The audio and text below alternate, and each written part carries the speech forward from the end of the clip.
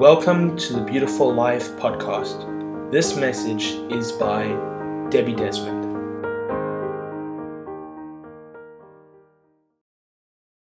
I've been thinking just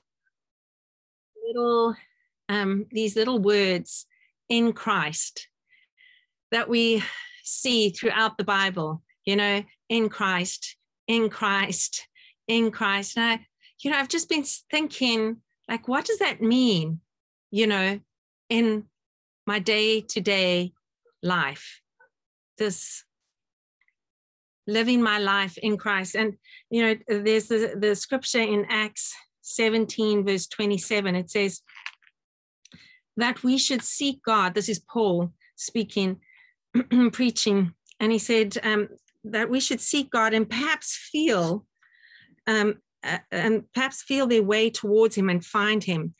Yet he is actually not far from each one of us. For in him we live and move and have our being. In him we live and move and have our being. And so I've been thinking about this. Well, how do I, what does that look like in my life to live in Christ, to be found in him, to live in him? Because if you look at the New Testament, like there's so many scriptures in him, so many promises that are in him. So, they're actually, meaning they're conditional because those promises are found in him. So I've been thinking about that. And one of my favorites of those scriptures is Ephesians 1, verse 3. It says, "Praise be to the God and Father of our Lord Jesus Christ, who has blessed us in the heavenly realms with every spiritual blessing in Christ." In Christ. And so, I was thinking about this. I was thinking about the fact that when Jesus died on the cross, he gave us access to himself. And we now have the capacity for union. He gave his life to us, we gave our life to him, and this miraculous thing happens, and suddenly we're the Holy Spirit puts us in union, joins us together and makes us one with Christ, and suddenly we're a new creation. The Bible says, guess what? In Christ. All those things, we're a new creation in Christ. And I was thinking about this being in Christ and really thinking about it from a perspective of really, it's really making sure that you're living, connected in his presence, constantly aware of him. In a sense, sharing your life with him every second, every moment, being more and more conscious of him. Obviously God likens our oneness with Christ to the marriage relationship. And, being married to Nigel, there's not many things that I do in my life where I'm not conscious of the fact that whatever I'm doing is going to affect his life. Even the way I'm thinking, what I'm doing, our lives are so intertwined that everything we do affects the other. So I'm constantly aware. When I make a meal, I'm not just making a meal for myself, when I go to the shop, I say, well, I'm just going to the shop. I don't live my life as someone dependent on him. And in fact, I just want to read John 15, verse 5. It is that bears much fruit, for apart from me, you can do nothing. And here it is again. It says here, there's another one, because basically abiding, in other words, it says in him. So it's like another thing is like, if you're in him and you abide in him, then you're going to bear much fruit. Your life is going to be fruitful if you're in him. But if you're not in him, it says, apart from me, you can do nothing. And I've been praying also, Lord, help me to be more conscious of and aware so that I may walk and abide in you and live my life in you, that I truly live and move and have my being in you. But it's something that I'm completely conscious of. Like Jesus said, he said, I only do what I see my Father in heaven doing. I only do what I see him doing. So often in our Christian life, we actually can live out our Christian life as a separate identity, not in union. In other words, I often think it's like you'll ask God, could you help me with this? So you're still positioning yourself as a separate entity to God, that you're asking, could you please help me to do this?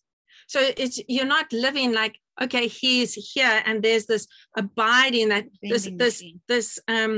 this flow of life between, that's so natural, that's happening between the two of us, that his life flows into me, my life flows into him, and in Christ I have all these things. So this constant abiding means there's this constant flow of his life through and in me. So, and if I'm conscious of that, if I'm conscious of his presence with me and everything around me, then my faith rises to another level.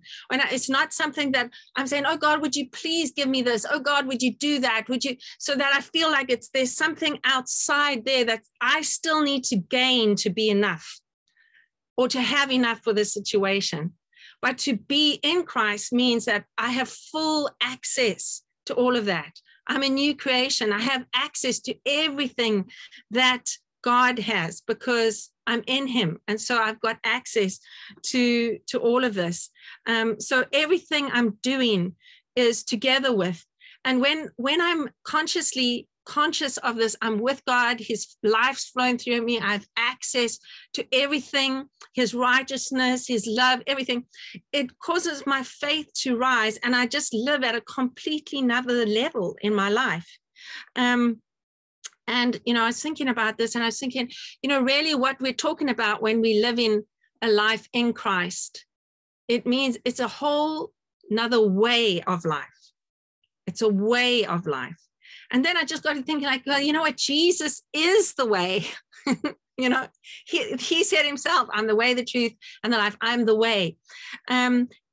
Jesus is the way. And, there's, and this way is that I'm walking, the way is the walking in his presence.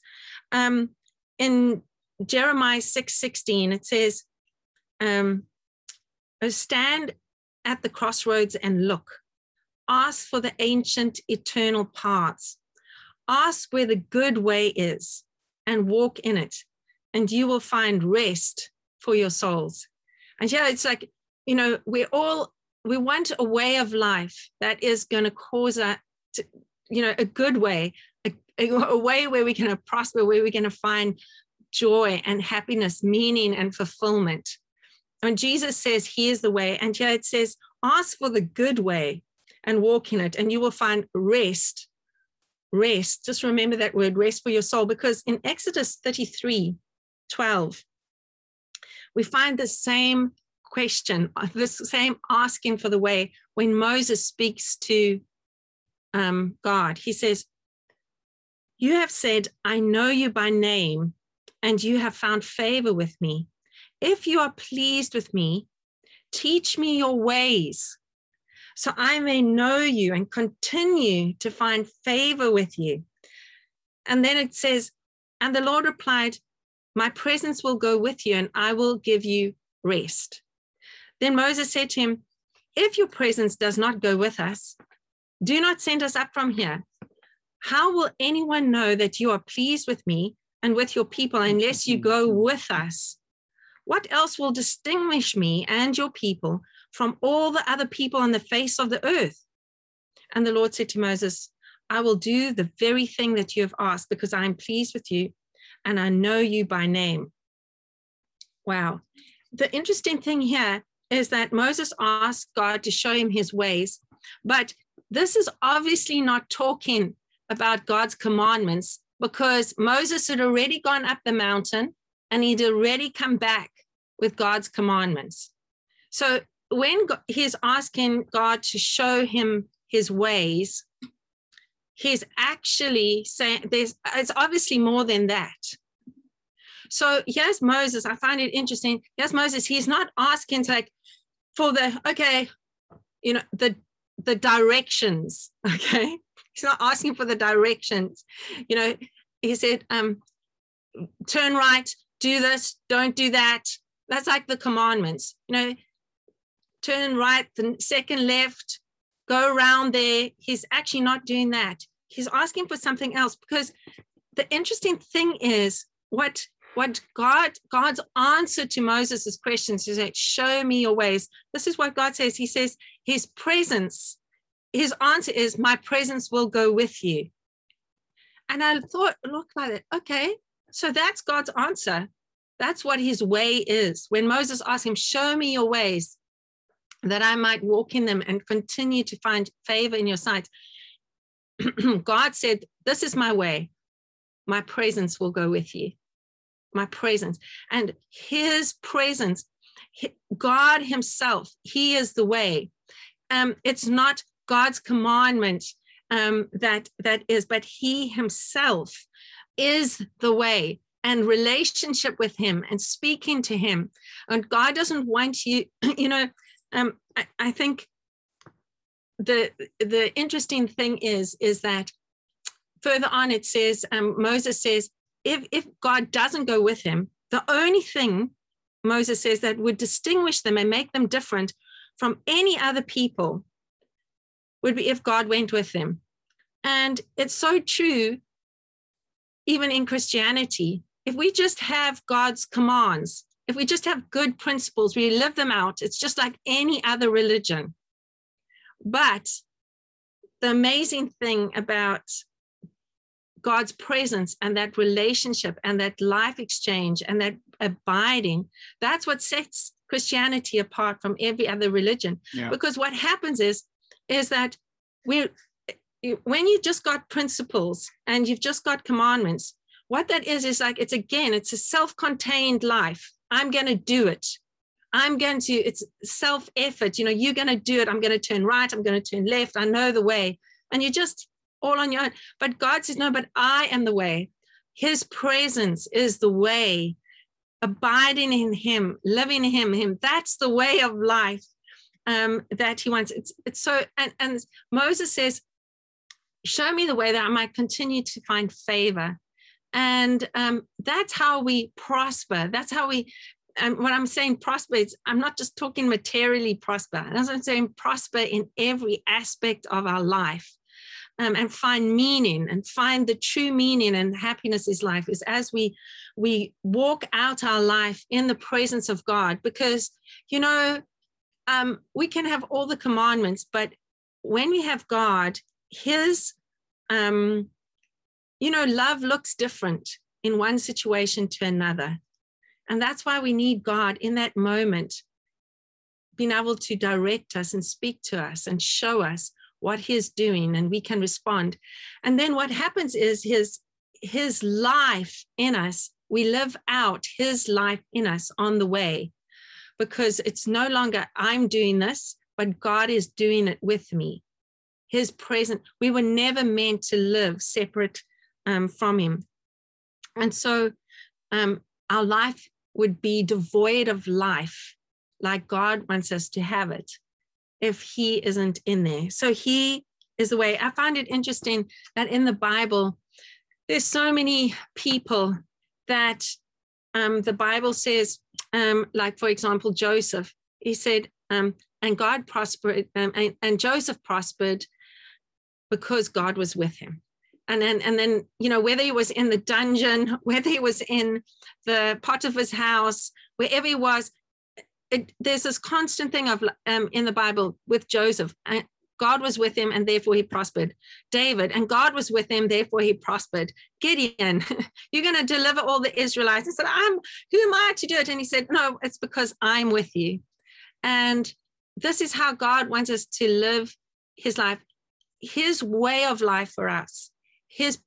Our whole way of life needs to be living out our life in shared union in his presence. if we want to walk in his ways and find favor and find meaning and fullness in life, what's God's answer? My presence will go with you. I will be with you. And so, I just feel like, I just want to end with, I love Brother Lawrence. I'm sure a lot of you have read his books, Practicing the Presence of God. Well, it's the book about him.